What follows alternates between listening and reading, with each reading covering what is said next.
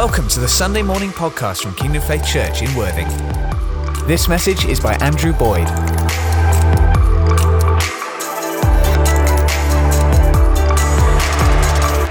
All right, I hope you had a great Christmas. Good time to catch up with family. Good time to catch up with friends. Okay, now put that behind you. Because we're moving forward into a time, we've already seen some of that. We're going to be praying, we're going to be fasting, we are waiting and expecting God to break through. So, you might be hoping, because we've all need a bit of catching up on our sleep, just to have a nice chilled morning and a nice, simple, relaxing look back on the end of year message. You're not going to get that at all. This is a looking forward message. This is looking forward to what God is going to do, and it is preparing us for it. So I hope you're up for it this morning. My aim today, what I feel the Lord's put on me, is to help us to stand in faith by recognizing that our battle is against sin. We are not waging war with ourselves. That is the good news. We are not at war with ourselves. And if that all seems a bit irrelevant, it will become relevant. So we are going to look at some things which I've found have really helped me in my walk with the Lord to stand in faith. It's practical, it's based on Scripture. I hope it's really useful to you. This is stuff I have not often heard preached, but it's biblical. And the Lord's helped me to take my stand against the devil's scheme. So this is effectively a bit of spiritual warfare this morning. So the theme is living a next step life, how to stand in faith and in freedom. Let's have a picture up on the screen. Anybody recognize this gentleman? Come on, I'm sure somebody does. General Montgomery from World War II sat in his caravan, and what might be confusing you a little bit, because he's a very British general, are pictures of three very German generals behind him, because Montgomery had these pictures up in his caravan for a very simple reason. He needed to know his enemy.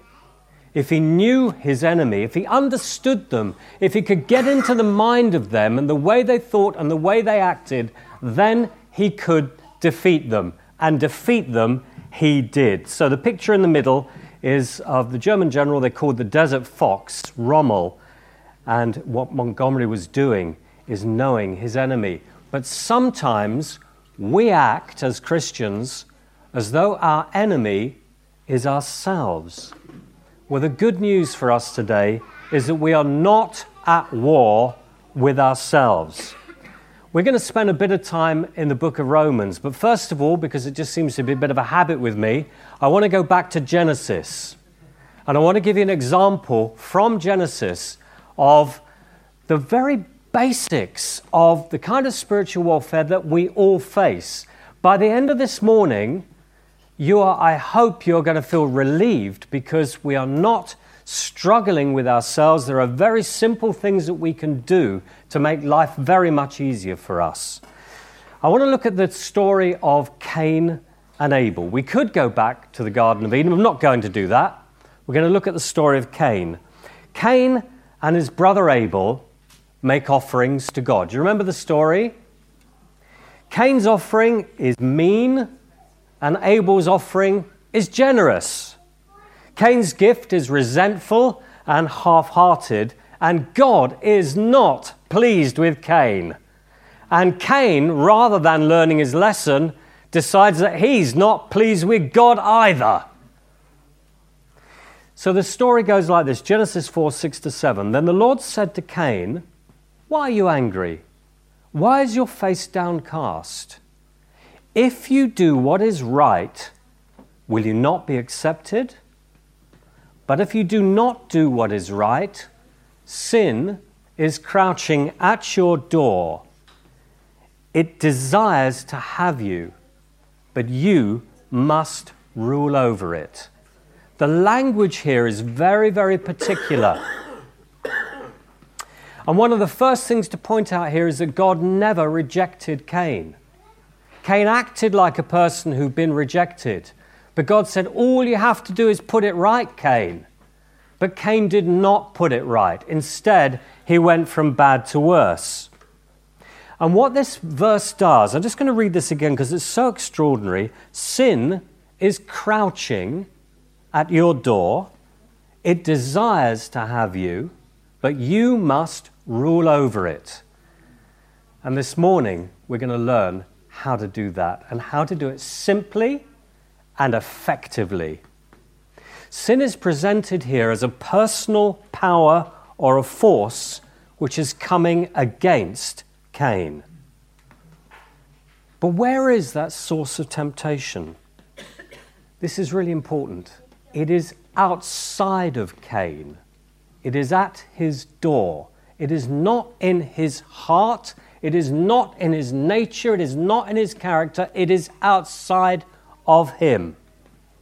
And he does not have to let it in. Really important. He doesn't have to let it in.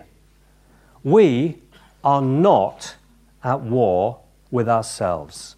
Sin can only come into our lives if we open the door to it. Otherwise, it can't get in, because God has given you a sovereign will. He's given you the power to make right choices. God's called you to rule and reign in life and to rule and reign over sin. It has no authority over you, and you have all authority over it, and you do not have to let it in. But sin, in this passage, sin has a will too. It's not just an impersonal force. It's described in this passage of Scripture as crouching at your door, and its desire is to have you and devour you. So it's painted in a personal way. It wants to control us, and it wants to master us, and it acts like a magnet on our own desires. You picture magnets? We'll have a look at magnets in a minute or two. But in the case of Cain, sin worked like this. You can just imagine the voices going round in his head saying, well, Lord, that's absolute rubbish, isn't it? Honestly, you worked hard to grow those vegetables. What does God want? Next thing, he's going to be asking for all of them. Typical God. He doesn't appreciate you. And what about that Abel? That golden boy. Gets all the praise, he gets all the glory. Cain, you've got a right to be mad. And I tell you this, if you don't sort out that brother now, it's going to haunt you all of your life. Something has got to be done. So what's happening is that this power of temptation, this sin that is outside of him, is acting like a magnet on him to draw out an anger in him and a jealousy within him, which actually leads to the murder of his own brother. And then sin tempts him to refuse to take responsibility and to lie to God and to challenge God directly. Instead of the opportunity to repent and turn and seek forgiveness, Cain digs an even bigger, deeper hole for himself. He says, well, I don't know what happened to Abel. That's a lie. And then he challenges God directly. Am I my brother's keeper? For which the answer is yes, not no. It's yes, you are your brother's keeper. Murder, rebellion, and finally the refusal to turn and put things right, the refusal to repent. Let's go back to that verse in Genesis because it's really important. Genesis 4:6-7. Sin is crouching at your door. It desires to have you, but you must and you can rule over it. It has no power and no authority over you unless you let it. Now you may say, okay, well that's just Genesis. But actually the language Paul uses in the book of Romans is exactly the same when he's talking about sin. Romans 6:12. He says, therefore do not let sin reign in your mortal body so that you obey its evil desires. So Paul is talking about sin as a force that has a desire, and it desires to reign and rule over you. but you don't have to let it. This is the good news. Do not offer any part of yourself to sin as an instrument of wickedness, but rather offer yourselves to God as those who've been brought from death into life. And offer every part of yourself to him as an instrument of righteousness. For sin shall no longer be your master. But the language from Genesis and Romans is the same language. It's the same picture. And the good news is we have the mastery of it. It does not need to have mastery over us. Why is sin no longer your master? Because if you've given your life to Jesus, you've given your life to the Lord, and Lord means master. You can only have one master. And if he's your Lord, then he's your master, providing you keep walking in faith and obedience. This is about a walk. This is about the moment. This is about the minute. This is about now. Not then, not at some point in time, but about now. If we keep walking in faith and obedience and in relationship with our Lord, he is our master, and we can only have one master. It's when we stop doing that, when we let our walk with the Lord slip, that we find ourselves feeling as though we're stuck in Romans 7. Paul describes in Romans 7, he says, look, I want to do what's right, but I don't. I want to do what's good, but I don't. I don't want to do what's wrong, but I do it anyway. Oh, what a miserable person I am. Paul is describing a Christian who's lost sight of his real enemy, and he thinks he's at war with himself. But we are not at war with ourselves. I'm not sure you believe in me. Just turn to your neighbor and say, you are not at war with yourself. If you remember nothing else, thank you, Tom. If you remember nothing else today, please remember, you are not at war with yourself. If you feel like that, it's because the enemy is a liar and you've fallen for his lies. Sin is a power of evil that is separate from me, unless I choose to collaborate with it. What it wants to do is separate me from God, but it cannot override my will. Sin is like a magnet. Let's have a look at how magnets work.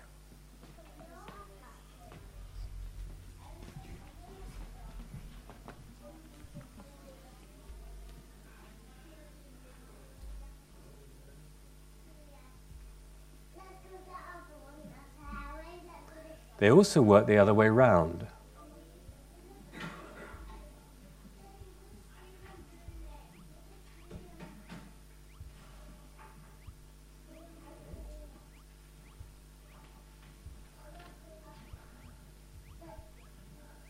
And what the Lord wants to do this morning for you is to show you that you can be and are called to be that force that pushes away the enemy, not the one that is trapped by him and lifted out by him, taken out. Because the enemy wants to take you out.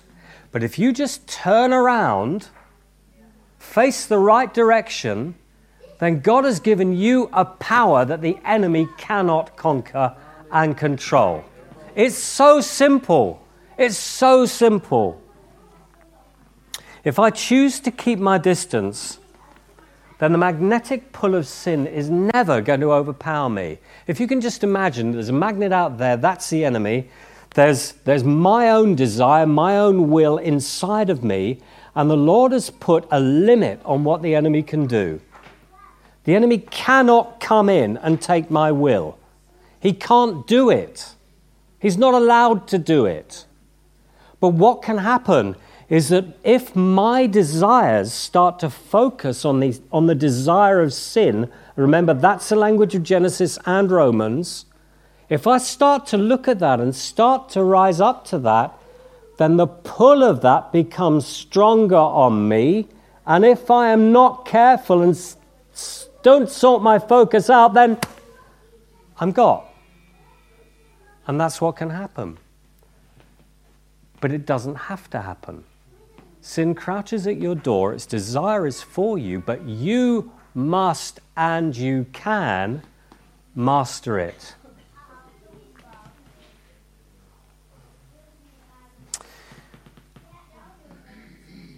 Romans 7 describes this. I'm going to read from the Truth translation. There are lots of different approaches to the way these scriptures are translated. This is Colin Urquhart's translation, and it's particularly good on this. Romans 7. He says, I felt there was a kind of war going on within me, this battle that I was constantly losing, because I was a prisoner of the law of sin that urged me to use my body in sinful ways. What a dilemma! What a mess! Can you see how wretched I felt about myself? Was there anyone who could save me from this terrible predicament? Yes, thank God. And his name is Jesus Christ. The enemy, the power of sin, appeals to my basic instincts. But listen, this is important. Temptation is not sin. It is not sin. Even Jesus was tempted in every way like you, but he was sinless. So when you feel tempted to sin, don't then listen to the lies of the enemy which come in and accuse you and say, look at you now. Look at the way you're feeling. Look at what you want to do. You're a failure. You're a loser. He points at your track record, and he does it because there is a failure, someone who's failed, and there is someone who's lost, and it's him. He's the failure. He's the loser. Temptation to sin is not sin. You are not at war with yourselves. So when you are tempted to do what is wrong, rise up. Stand up against it. Look the enemy in the eye and take authority over him. Stop whining about it. Stop feeling sorry for yourself about it. Stop listening to the lies which go, there you go again. Stop listening to the lies which say your track record, you've done that, then, because I've been ticking them off. That's what the enemy does. It's not what the Lord does. He forgets. You are free to be a child of God. You are not at war with yourself. Sin wants to control me, but I'm called to walk in obedience to God, stick close to him, and stay in his victory. And God gives me the power to do that. If I've given my life to Jesus, then the selfish core of me, the place of fear and greed, the place of basic instinct, has been nailed to the cross with Christ. It has died. Galatians 2:20 says this, I, all that I am, have been crucified with Christ, and I no longer live, but Christ lives in me. The life that I now live in the body, I live by faith in the Son of God, who loved me and gave himself for me. You've moved from death to life. And where the enemy tries to attack us is in the place of our basic instincts. But I don't live to serve those basic instincts.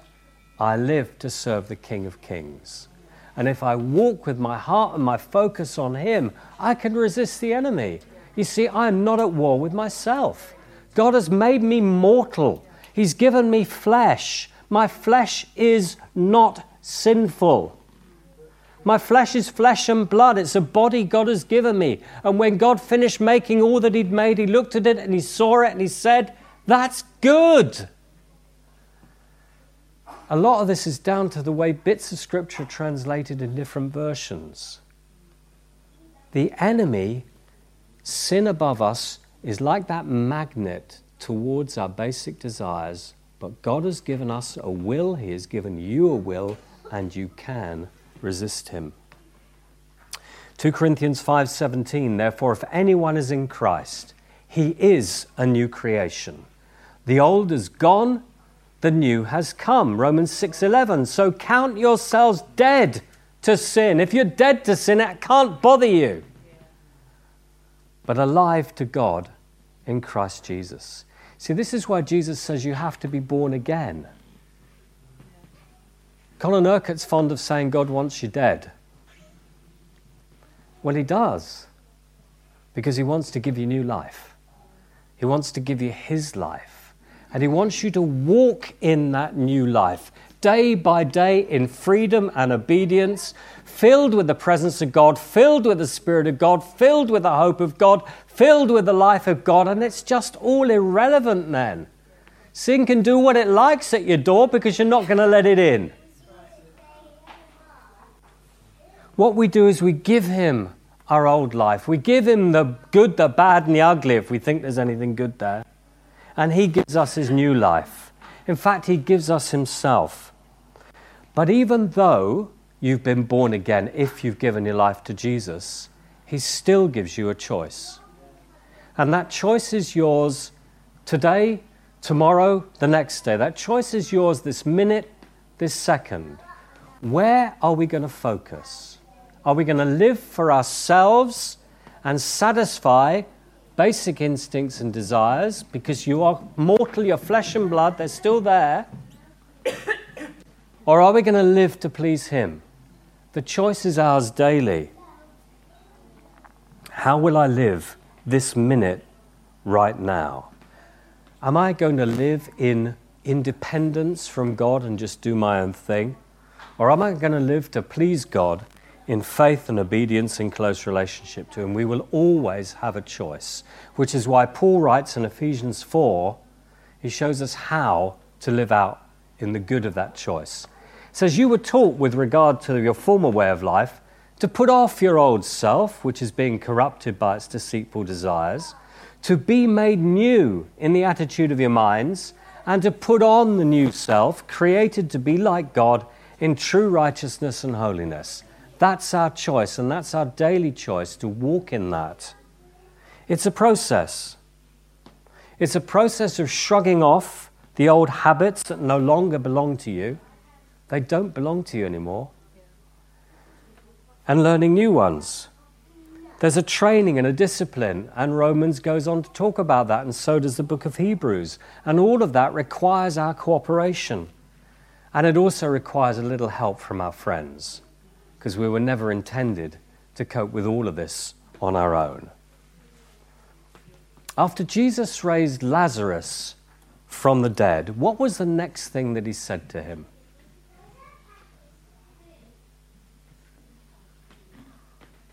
What did he say to those around? Just raised Lazarus from the dead. What did he say? Do you remember? Take off his grave clothes.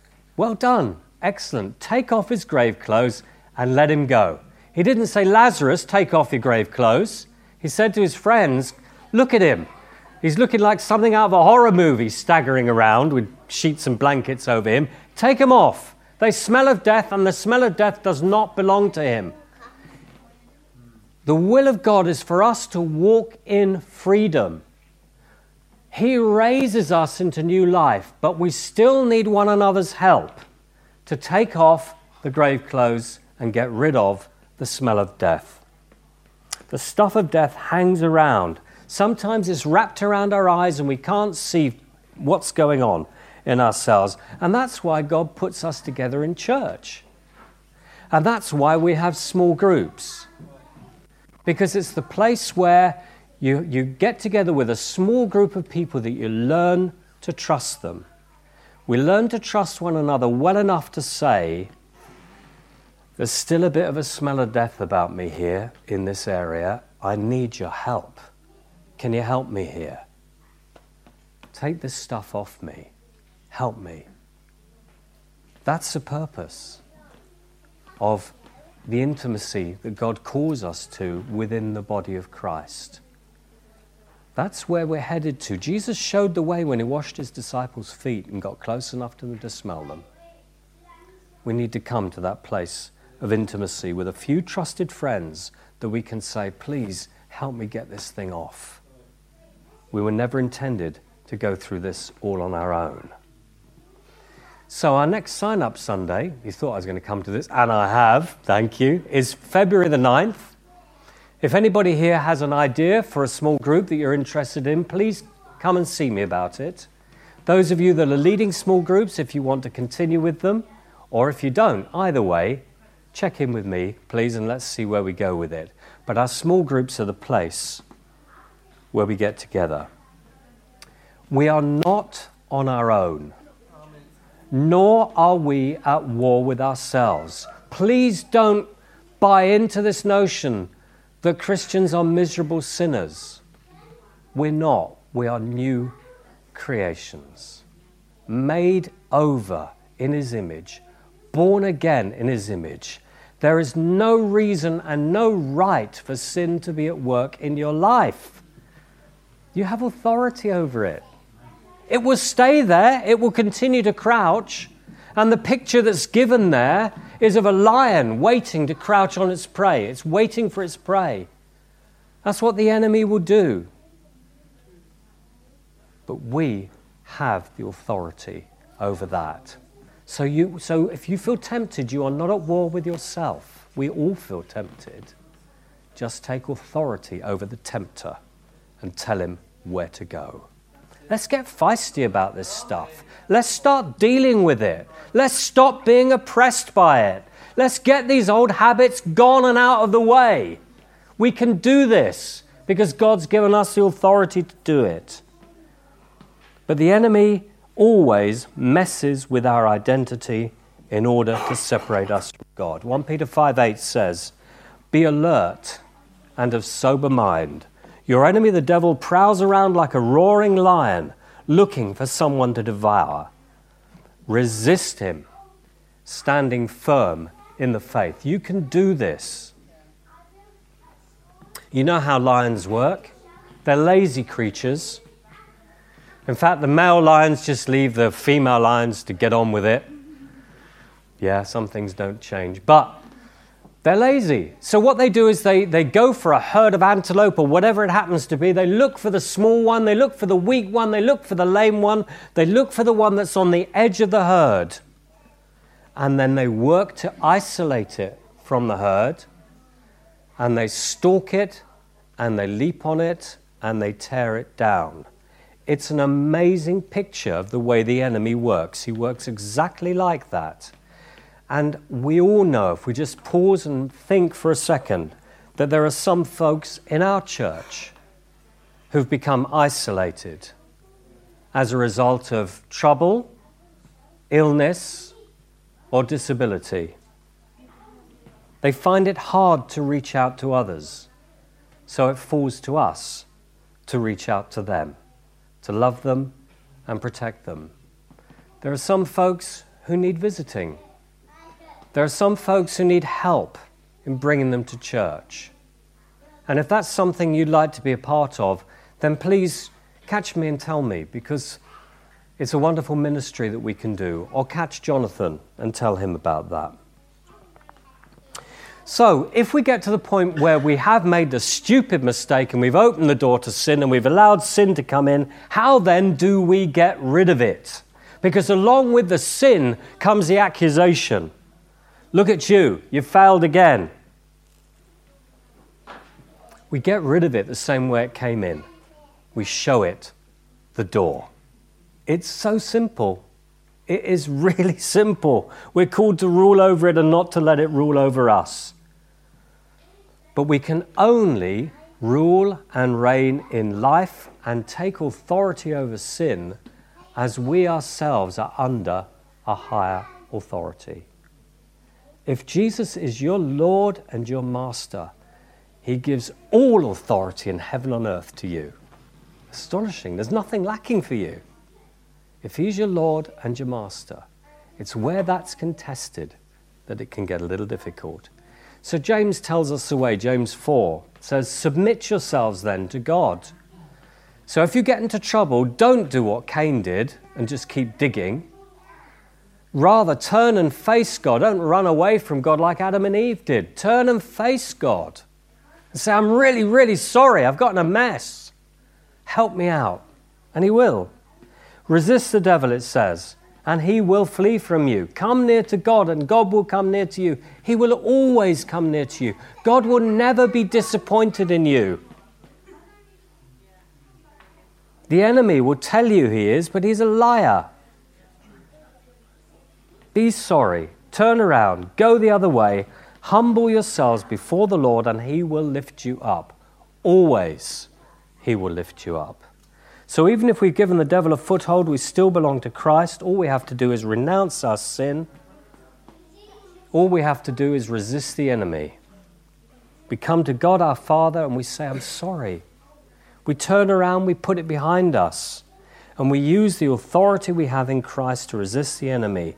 Renounce, repent, resist, and I would say go one step further and repel. Turn from the negative to the positive, and you will repel the enemy just like a magnet. Let's have a look at that magnets video again, because we remember what we see. Don't do this.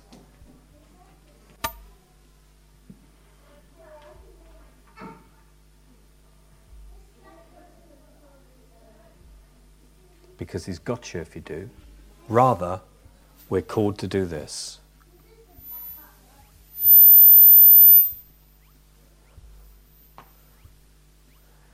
Get on the front foot with the enemy. He who is in you is greater than he who's in the world. You are called to not just draw a line in the sand and say no further, you can't come any further. We're called to be on the offensive. The word says that the gates of hell will not prevail against the church. It's not that we're locked in some kind of citadel under attack. It's quite the opposite. The enemy's terrified of you. And the captives that he's held, he will not be able to keep them, because you are called to be on the offensive with the enemy and to take ground from him.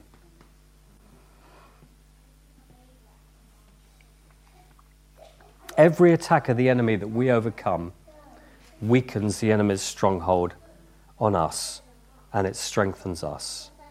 The Lord allows the enemy to probe our defenses so that we can engage with the Lord in becoming stronger and put our defenses in order. So remember, you're not at war with yourself.